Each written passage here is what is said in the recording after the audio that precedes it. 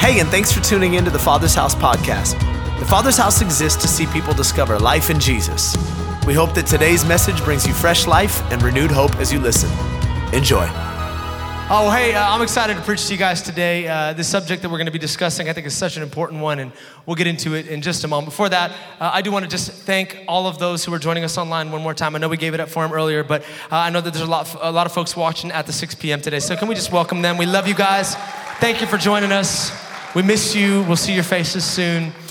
Until then, let's get in, shall we? We've been in a series for the last couple of weeks entitled Rhythm is Gonna Get You, Restoring Life's Cadence. And we've been talking about either establishing for the first time or perhaps reestablishing, depending on where you're at in life, some spiritual principles, some spiritual rhythms that are really gonna help us on this journey of faith. Whether or not you realize it, God has wired you for rhythm. We've all been wired to fall into some spiritual rhythms. Life is far easier, far more successful when we find ourselves in that God rhythm. And that's not just for the disciplined, type A, structured, organized personalities. How many of you are here today?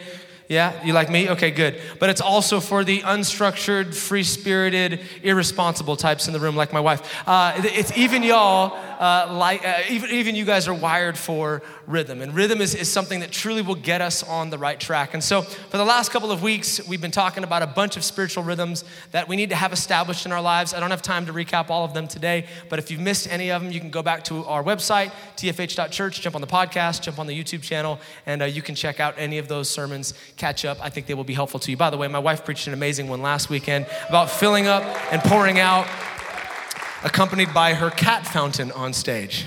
A prop I would never use because you all know how I feel about cats. But today, I'm gonna make good on a promise that I made in the first sermon during this series. And we're gonna talk about a biblical word called Sabbath. Everybody say Sabbath with me. Sabbath. Doesn't it just sound like a restful word, right? We're talking about Sabbath. But because of my deep conviction for alliteration, we're not gonna call it Sabbath. I wanna title this chat, The Rhythm of Rest. The Rhythm of Rest. I think it's gonna be good. This is going to be the first of a two-part sermon. As I dug into this content last week, I really felt like there was too much to present in a single week, and it's such a massive concept in Scripture. And so to avoid kind of skimming over it and not giving it the time it was due, we divided it up into two sermons. So today, I'm gonna give you these two thoughts about Sabbath, and then we'll hit the others next week. But today I wanna talk about establishing the importance of it, the conviction we should all have about Sabbath. And then I wanna talk about how to overcome some barriers that we might face in our culture as we consider establishing that rhythm. Next week, we'll get a little more practical with it. We'll talk about what it looks like to have a Sabbath. What does Sabbath mean in our current context? And then 3 Sabbaths that all of us need to have established in our lives. But today we're gonna hit the first ones. Now, before I get into this, I am gonna offer just kind of a disclaimer. I wanna preempt this, and I felt like it was important. I almost redacted it from the notes, but in light of who attends our church, I just wanted to make sure that I got this out there, okay? And bear with me as I offer this. It is important to me that we understand, as we get into this subject of rest, the need for, the assumption that we all have a very good work ethic first. We all need to know how to work before we talk about resting. I said in the first sermon in this series, rest is a reward for those who work, not a right for lazy people, all right? We should all be those who understand a good work ethic. We need to know how to work. Like that's something we all need to have a deep conviction about. So whatever your work is, if it's a vocation, your job, or maybe you work around the home, or maybe you go to school right now and you're a full-time student, whatever work you do, let me just remind you, as a Christian, you are called to be the best in your environment. You are called to absolutely crush it among your peers. The Bible says in Colossians chapter 3, verse 23, whatever work that you do it as unto the Lord and not to humans. So you might work for somebody else, but listen, you work unto God. We understand that He is, in fact, our first priority. He's the one that we are living for, which means that it's not just important when you work, but it's important how you work. Let me just kind of mess with somebody's business a little bit, all right? When you work, novel concept, you should actually be working, okay? You shouldn't be trolling for hours on social media. You shouldn't be online shopping. We don't take 3-hour lunch breaks to hang out with our friends or to run our errands, which is a lot easier to do when you're working from home. No, when we work, we work. We work as if our boss was watching us 24/7 because guess what? As a Christian, your boss is watching you 24/7. His name is Jesus Christ and he's got eyes on you all the time and we are working unto him, and by honoring him, guess what? We honor those who employ us as well. So it's important to me that we understand a good work ethic before we talk about rest. We gotta get work right before we talk about rest. Does that make sense? Capiche? We all good? So I just had to get that off my chest, you know? I know we have a lot of self-care obsessed millennials in this church, so I just need to make sure that we all, okay, I just already dug a hole for myself before I even started, all right? Let's all pray that Jesus opens our hearts after our pastor offended us, and then we'll get into this. Jesus, we love you. We thank you for your word. I pray that you would speak to us today. Our hearts are open. We want to receive what you'd like to speak to us. And Lord, in this subject, which is so important to you and so vast in Scripture, I pray that you'd get it planted not just in our heads, but in our hearts. You would convict us and convince us that this is for us and it's for our benefit. We love you. Speak to us today and change us before we leave. In Jesus' name, amen. Amen. So I know that it might seem odd to discuss the topic of rest in light of the current season we find ourselves in. It almost feels like the last seven and a half months have been somewhat of rest for many of us, the forced Sabbath, if you will, in light of all that we've endured. But I think we find ourselves at a cultural moment right now where we finally have the opportunity to get this area of our spirituality right. We've gotten it wrong for so long, and I think we have the chance to hit the restart button in the spirit and to get this area right. Let me explain what I mean. As a culture, it is not a surprise that we idolize the idea of overworking. We love to work. We praise those who just grind it out day after day. We live a highly caffeinated, overworked, aggressive work life kind of an existence here. We've got phrases like, we burn the candle at both ends, or I'll sleep when I'm dead, or, you know, we praise those who have the hashtag no days off thing going on. Like, we know what it feels like to work. We idolize that kind of a lifestyle. And although that might have been a little more evident pre-COVID, I think it's starting to rear its head again. It's still resident in our DNA, and we're seeing it as people are going back to work right now. As the communities begin to open back up and workspaces begin to open back up, some of you, maybe you've been on a forced rest for 7.5 months, but you're finally getting back to work. And as you do, there's now a temptation to get back into some old unhealthy rhythms, to just work. If you're anything like me, we tend to overcorrect sometimes. It's like, well, you know, I've been off for the last 7.5 months, so I'm gonna work 7.5 months work this week, all right? I'm gonna go for it. Like, anyone else like that? Like, if I'm gonna do this thing, I'm gonna do it, all right? I remember when I first started going to the gym and working out, I had not worked out in 25 years. I'm like, well, I gotta make up for 25 years of lost time. Let's go. I'm lifting all the weights in the gym today, right? I did like 500 bicep curls because I'm like, hey, the curls get the girls and I want my wife to like me. So I lifted like way too much. The next morning I woke up and I literally couldn't move my arms. I was stuck like this. I'm like, well, thank God I'm a preacher. I still got the ability to do my job, right? You know? But like we tend to overcorrect sometimes. We know that something hasn't been good, and so we just go to the complete other end of the spectrum. We let the pendulum swing all the way over. And maybe you're in that space right now. For others, maybe COVID has only exposed a problem that you already had before. You already had this predisposition to overwork, and maybe you're a first responder, you're in the medical field, and now there's all this extra overtime available because of the state of what's happening, and so you're saying yes to all the overtime, you're working like crazy, and you're just in over your head, and you're like, I don't know how to say no. Or, you know, maybe you were the type that before COVID, you had a good separation between your personal life and your work life because you would actually get into a vehicle and you would go to your workplace. But now that you're working from home, it's like this invasion on your personal space, and you don't know how to turn one switch off and turn the other one on. And now work is everywhere. You can always go to your computer. You can always go to your email. There's always people asking. And it used to be an 8-hour workday, and now it feels like you just can't turn off even in your own home. And even if your employer isn't requesting that of you or saying that they expect it of you, it is definitely the culture that is praised in the workplace, the people that constantly work and never turn off. And for fear of being the next person on the chopping block or fear of being the next department that's downsized, all of a sudden you're like, I just got to keep up with all of my peers and keep working and keep working and keep working because I don't want to lose my job. Is this resonating with anybody right now? Yeah, this is the world that we live in right now. But let me warn you, and you probably already know this because many have experienced it, there is a price to pay for that pace. There really is. There is a cost with that kind of a work life. It'll cost you your peace. It'll cost you your joy. It'll cost you your passion. For many, it's cost them their families. It's cost friendships. There's a price to pay if we're trying to run that kind of a race. But in his love for us, God has offered us a gift to redeem us from the rat race of that pace in our culture. And it's a very simple word, Sabbath. He has offered Sabbath to us as a rescue from this cultural climate where we just don't know how to stop. So let me give you a definition for this word, because it is a Bible word. It's a word that we don't use very often in our culture. Sabbath means this in the Hebrew: to cease from your normal work, to desist and rest. To cease, desist, and rest.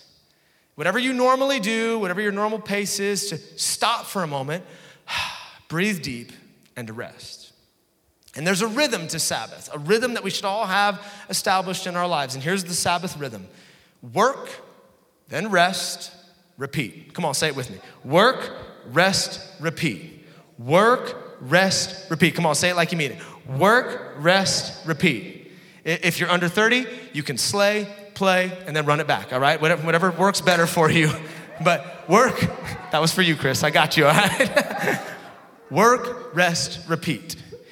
That principle, that pattern, that rhythm is all throughout the Bible. Literally, Old Testament and New, it is replete in Scripture. Work, rest, repeat. Today, we're gonna look predominantly at the Old Testament and what it says about this subject, but rest assured, we'll talk about the New Testament a little bit more next week. In the Old Testament, this concept of Sabbath, this idea of work and then rest, it was literally introduced at the beginning of time. It was within the fabric of creation. God worked for 6 days. He created everything that we see. And then on the seventh day, he rested. Look what it says in Genesis 2. On the seventh day, God had finished his work of creation, so he rested. He Sabbathed from all of his work. And God blessed the seventh day and declared it holy because it was the day when he rested from all of his work of creation. Right there, right in the beginning of time, God establishes, he introduces this concept of Sabbath. But even though he introduced it at the beginning, he didn't actually instruct it. He didn't mandate it until later on in Scripture. Fast forward to the book of Exodus. Here's the backstory. The Israelites, they've been slaves in Egypt for 400 years. And as they are delivered from slavery, God says to him, hey, I understand what it was like to be a slave for 400 years. You worked 7 days, 365 days a year, rain or shine. There was no rest for you. That's the life of a slave. But as a free person, I am offering you a new rhythm. As a free person who is not under the oppression of this regime of Egypt any longer, I'm offering you a gift, and the gift is some rest. I'm giving you a Sabbath.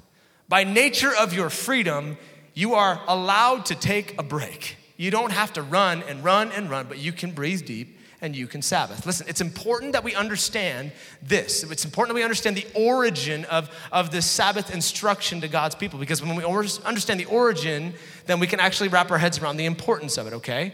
Here's why this is such an important concept. Listen to me, if you're taking notes, write this down. Work without rest is not success, it's slavery. Let that sink in for a moment. Work without rest is not success like everyone else tells you it is. It's actually slavery. God came to his people and he said, you've been slaves for 400 years, and here's what the lifestyle of a slave looks like. You cannot stop. But as a free person, I am now giving you permission to rest.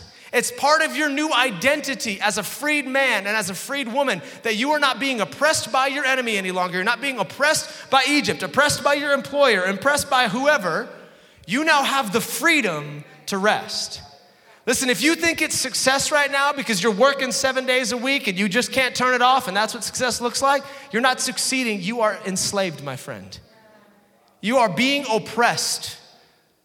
I don't know if it's by your employer or by a broken mindset of your culture, but whatever it is, you are not a free person. You are enslaved. And so God, in his love for his people and his love for us, he introduces this new concept. Not a slavery ideology, but a freed person's ability to rest. Here's the thing though. he didn't just leave it at concept. He didn't say, hey, I'm gonna introduce you to this new concept and enjoy it as you want. He actually went as far as to command it for his people. It's literally right there among the Big Ten. It is one of the 10 commandments to take a Sabbath, which is an odd one, isn't it? Like think about the 10 commandments for a moment. They're mostly like aggressive in nature, right? Like, I'm Lord your God, you have no other gods for me. Don't make any idols. Don't have adultery. Don't lie. Don't steal. And then kind of in there, oh, and by the way, make sure you rest. It doesn't seem to fit the narrative of the other commandments. And yet God puts it there. In fact, not only does he put it there, do you know it is the most exhaustive command among the 10? God says more about Sabbath than he does anything else in the 10 commandments. Let me prove it to you. Look at what he says in Exodus chapter 20. These are the words of God. Remember the Sabbath day and keep it holy. 6 days you shall labor and do all your work, but the seventh day is a Sabbath of the Lord your God. In it you don't do any work. You, nor your son, your daughter, your male servant, your female servant, your cattle, your stranger who is within your gates. For 6 days the Lord made the heavens and the earth, the sea and all that's in them, and rested on the seventh day. Therefore the Lord blessed the Sabbath day, and he kept it holy. He bullet points almost all of the other commandments. I am the Lord your God. You shall have no other gods than me. Shall not make for yourself any idol. And then puts all this content in here around Sabbath. It must have been a big deal to God. You only have so much real estate on stone tablets, right? Like there's only so much space to put stuff. And he dedicated that much space to Sabbath. Not only that, among the 10 commandments, it is the only one that he goes as far as to say, hey, you got to keep this one holy. He could have said that about any of the other 9, but this one he says, you have got to keep this one holy. You know what that word holy means? In Hebrew, it means set apart.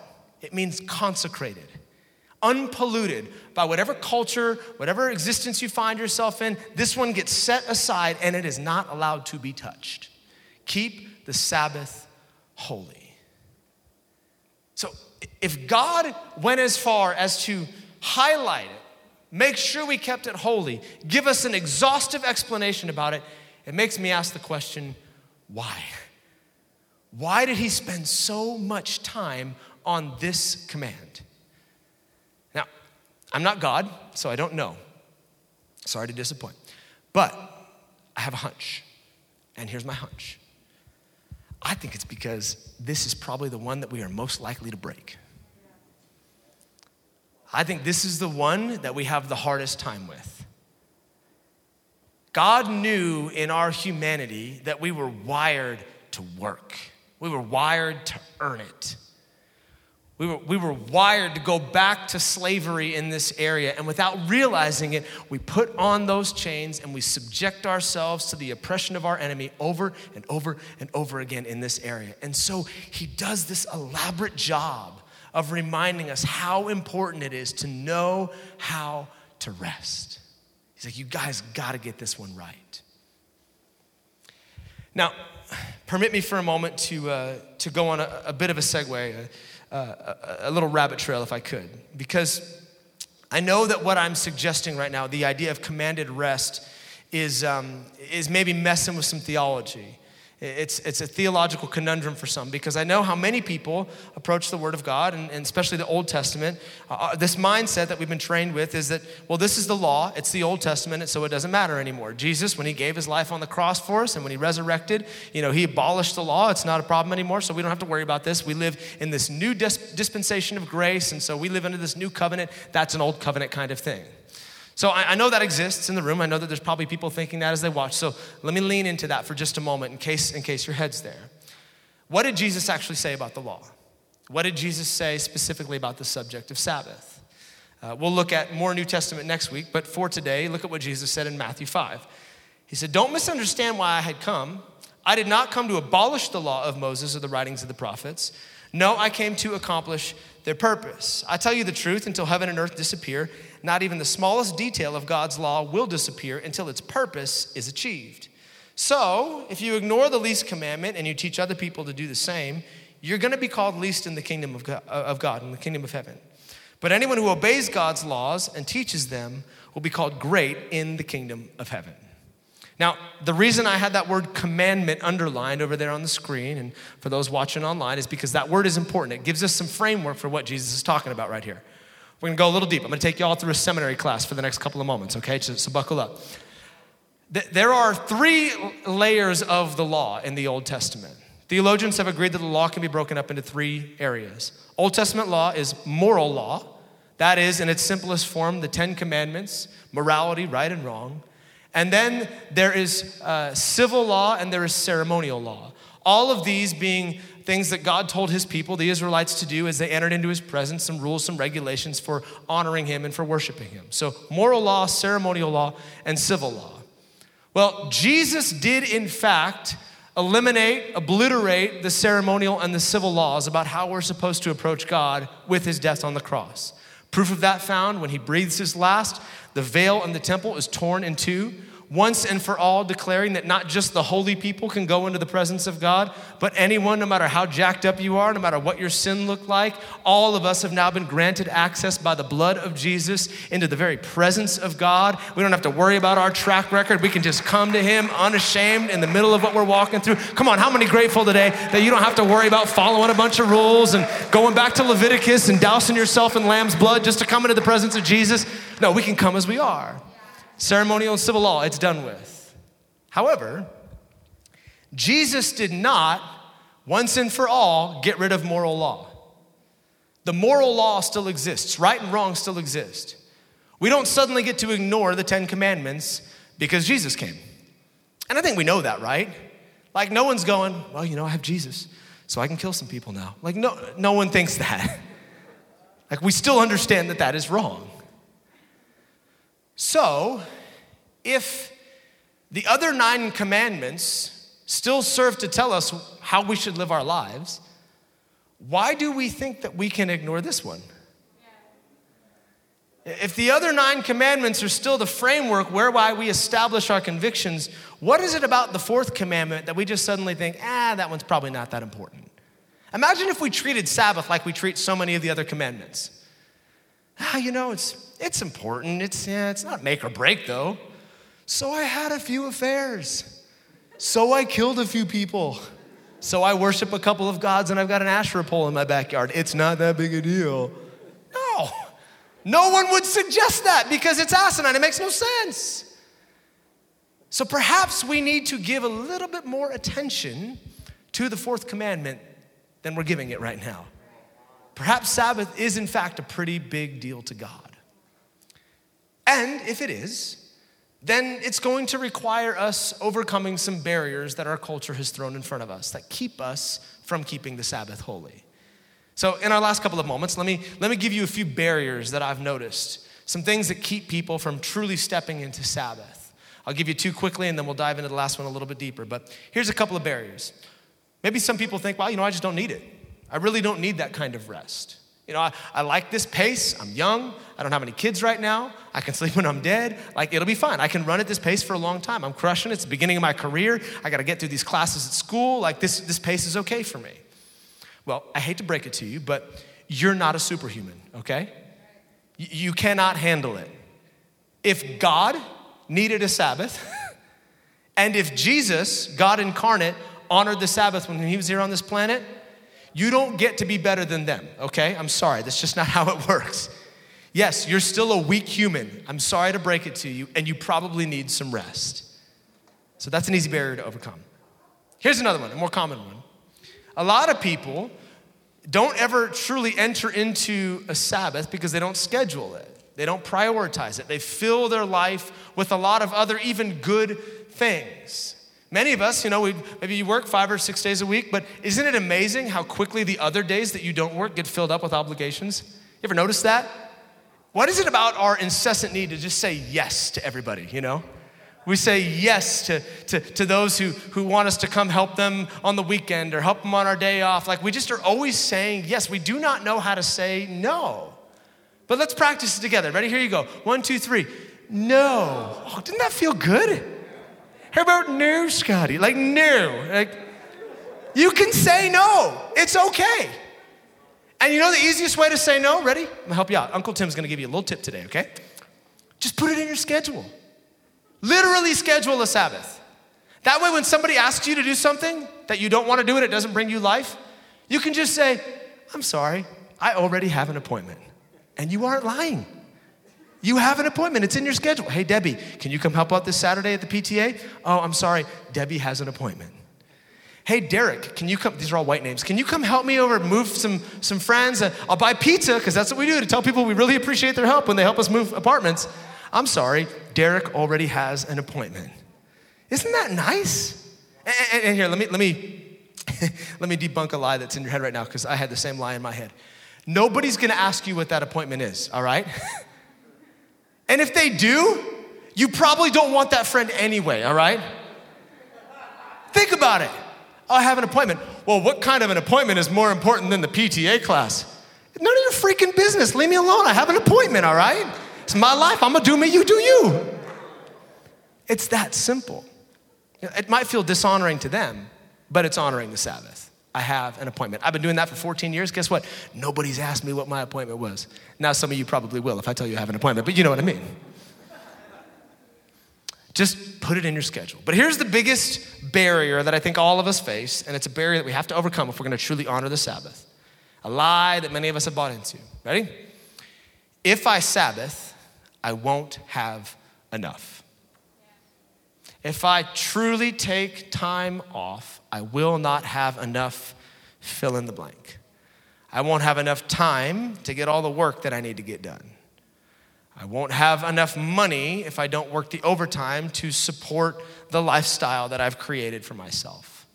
I got a car I want to buy, I got a house I want to buy, I got some debt I need to pay off. If I don't do this, I'm not going to have enough to pay that off or to take that step. It all falls into the same bucket. I won't have enough. Which is a logical thing to think, right? Like logically, if I work the extra hours, I get the extra money.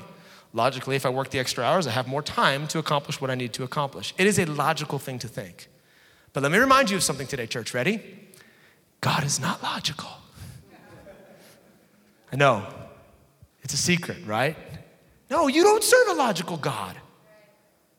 Your God is consistently illogical. He consistently asks you to do things that make absolutely no sense. Welcome to the life of faith.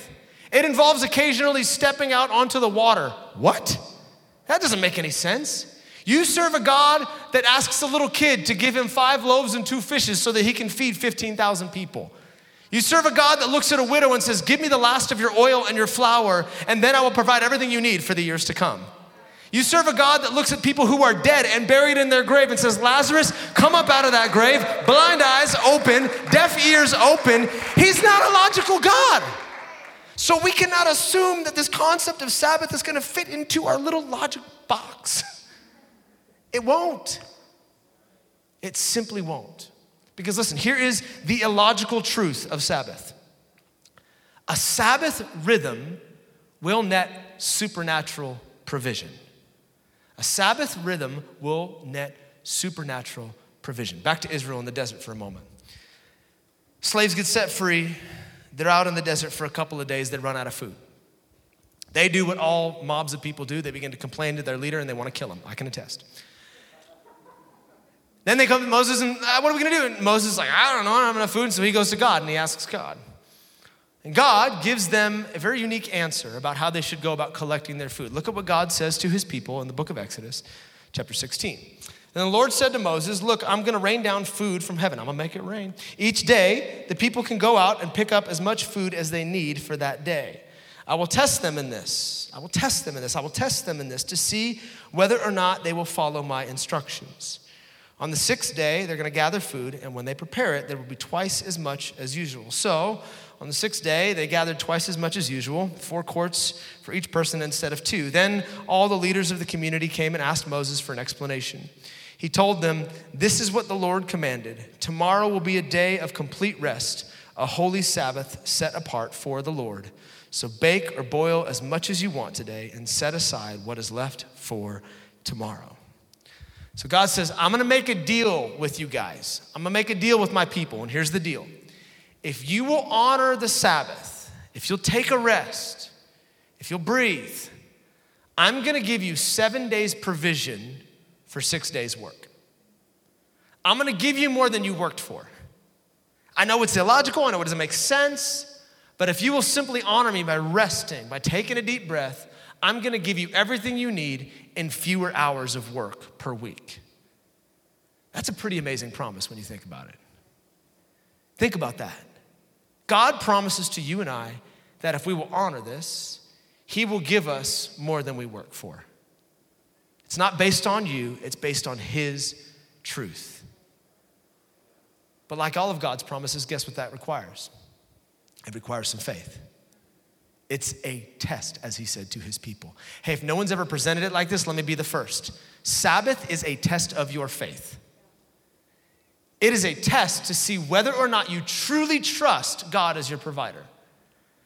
It takes faith to believe that you're gonna be able to accomplish all that you need to accomplish in fewer hours than it's taking you currently.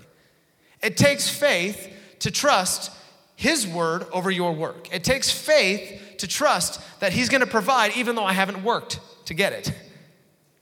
That is a step of faith. And because it's a step of faith, many of us never truly enter into that promise. We never enter into the rest that God speaks about in Hebrews chapter 4. We never enter into that provision from God. And many of us end up doing what the Israelites did back in the desert. We go out to work and we end up getting nothing in return. Look at what it says in the same book in Exodus chapter 16. Some of the people went out anyway on the seventh day, but they found no food.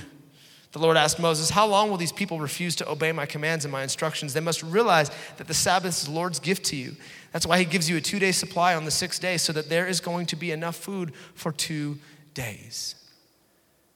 He sent them out and said, work for 6 and rest on the 7th and I'm gonna provide for you, but they went out anyway on the 7th day and they did the work. And what happened? They got nothing for their labor. Here's what they didn't realize, and here's what every single one of us need to realize. A rejection of Sabbath is not just a rejection of rest, it's a rejection of supernatural provision. It's putting trust in yourself instead of trusting God. It's trusting that my labor is going to produce more than God's promise for my life. And by doing so, we forfeit this promise of his provision. They went out and they worked, but they got nothing. And sadly, not only did they not get what they came for, they didn't even get to rest. They lost 2 things by that one poor decision. They went out, put it in their hands, came home empty-handed. Listen, when you try to do this on your own and you don't honor this principle, the same thing happens over and over and over again. We think we're going to get more, but we end up with less. Less peace, less joy, less passion. It's not gonna work. I think it's time that we come to this gift that God has given to us. We trust his word. We say, Jesus, if this is something you're offering to me, I'm gonna step into it. I know it's illogical, I know it doesn't make any sense, but I trust you for your provision and I trust you for supernatural rest. And let him do what he's promised to do. Listen, as a guy who did this 14 years ago, let me tell you, if you will implement this in your world, you will never be the same. Your work will never be the same. Your home life will never be the same. It is an absolute game changer if we will build this into our rhythms. To work, to rest, and then run it back. It's what we were created for. Let me tell you my story, and as I do, the band can come. Here's how it happened for me. 14 years ago, I was running a relatively successful business, and I had middle of the recession and stuff was kind of going crazy in the real estate market, but I'd been contracted out by a number of banks to sell their portfolio of bad assets. And so I was selling a lot of foreclosure properties for banks. At the time, it was roughly 150, 160 houses a year, so it was a lot of work. The banks usually opened at 9 a.m. their time, but most of them were on the East Coast, and so my work day started at 6 a.m. here on the West Coast. And I'd wake up, get out of bed, the first thing I'd do is I'd get on the email.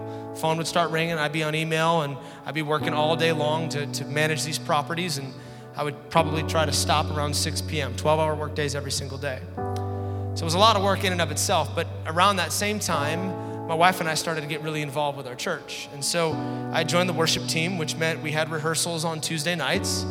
We had started serving in youth ministry, which meant we were there on Wednesday nights with a bunch of teenagers. Thursday night, there was a prayer meeting that we were involved in. Friday night, we had a small group that was meeting in our house, and so we were there. Saturday night, we did church. Sunday morning, we did church all morning long for 3 services, and the pastor had asked me at that time to join a group of guys that he was training up for ministry because he saw ministry on my life. And so after church, we'd spend 2 or 3 hours and we'd study theology and teaching and communication, and it was a very full life. Easily 70, 80, 90 hours of work every single week. But if you had asked me at the time, I would have looked you straight in the eye and I would say, I'm successful. This is what success looks like. To be in all these places, all over the map, this is what the American dream looks like, to be involved in all this stuff. But I was wiped. Everything was suffering. My sleep was suffering. My home life was suffering, but I thought it was success. Then one day, a pastor at our church preached on this subject of Sabbath, this gift that God had given to us to rest. And at first I was apprehensive because I'm like, I just don't know how that would work in my world right now. I know the feeling, like if I shut off the email, if I shut off the phone, what's gonna happen? What if I lose the accounts? What if I lose the job? What if I don't make the money? And so I was freaking out about the whole thing. But I felt this draw from the Holy Spirit, just test me in this, just trust me. So I did. And we implemented this rhythm into our life. Once a week, the phone would shut off, the email wouldn't get checked. Try to focus on just resting, which was hard at first because when you've never done it, you don't know how to do it. You're like, I'm just so agitated, I don't feel rested. We'll talk more about that next week. But I tell you what, as I built this into my life, I can't explain it. It doesn't compute. Again, it's illogical. It doesn't make sense, but somehow God supernaturally equipped us to accomplish more work in less time. Suddenly, God began to bless us more than I was blessed before. Our resources increased, our time increased, our peace increased, all because I built in this rhythm that He had made available to me. And I'd love to tell you, like, it's just do it, but you truly have to do it to experience it. There's no logical explanation for it. But I promise you, as you build this into your life, His promises are true. You'll see supernatural provision and you'll see supernatural rest if you build this in. I've been doing it for 14 years and He's never let me down. So I want to pray that over you. I want to pray that over your life. I want to pray that over your work life. Would you bow your heads and close your eyes? And in just a moment, I'll also pray for those that may need to get some stuff right with Jesus today before we conclude. Lord, I thank You for our community. I thank You for this church. I ask right now, Holy Spirit, that you draw us into this. That it wouldn't be a man's words or some concept that's being peddled from a stage, but Holy Spirit, that You would draw us into this rest. You'd show us, Lord, what we need to reorganize in our lives to truly step into the Sabbath that You have available for us. I pray for every person right now who has got that grind work ethic thing going on where they just cannot stop. They're terrified to turn off because they're afraid they might lose the job. Just let peace settle in on them right now, over every mind, over every heart. Promotion does not come from the east or the west, it comes from the Lord. God is more than able to provide for all of your needs according to His riches, not your employer's riches, not your own efforts, but His riches. Speak to our hearts today in this area. And as we conclude, I know that this message is not necessarily conducive to a salvation call per se, but I think encompassed in this thought of rest is the very core of what we believe as Christians. That is that we do not work for our salvation, but that we rest and trust in the sufficiency of Jesus. So before we conclude, I would be remiss, we do this every single week, if I did not make an opportunity for those who need to come home to Jesus. Maybe you've been far from God. Maybe you've never handed your life over to Him, but this soul rest starts with that. It starts with saying yes to Him.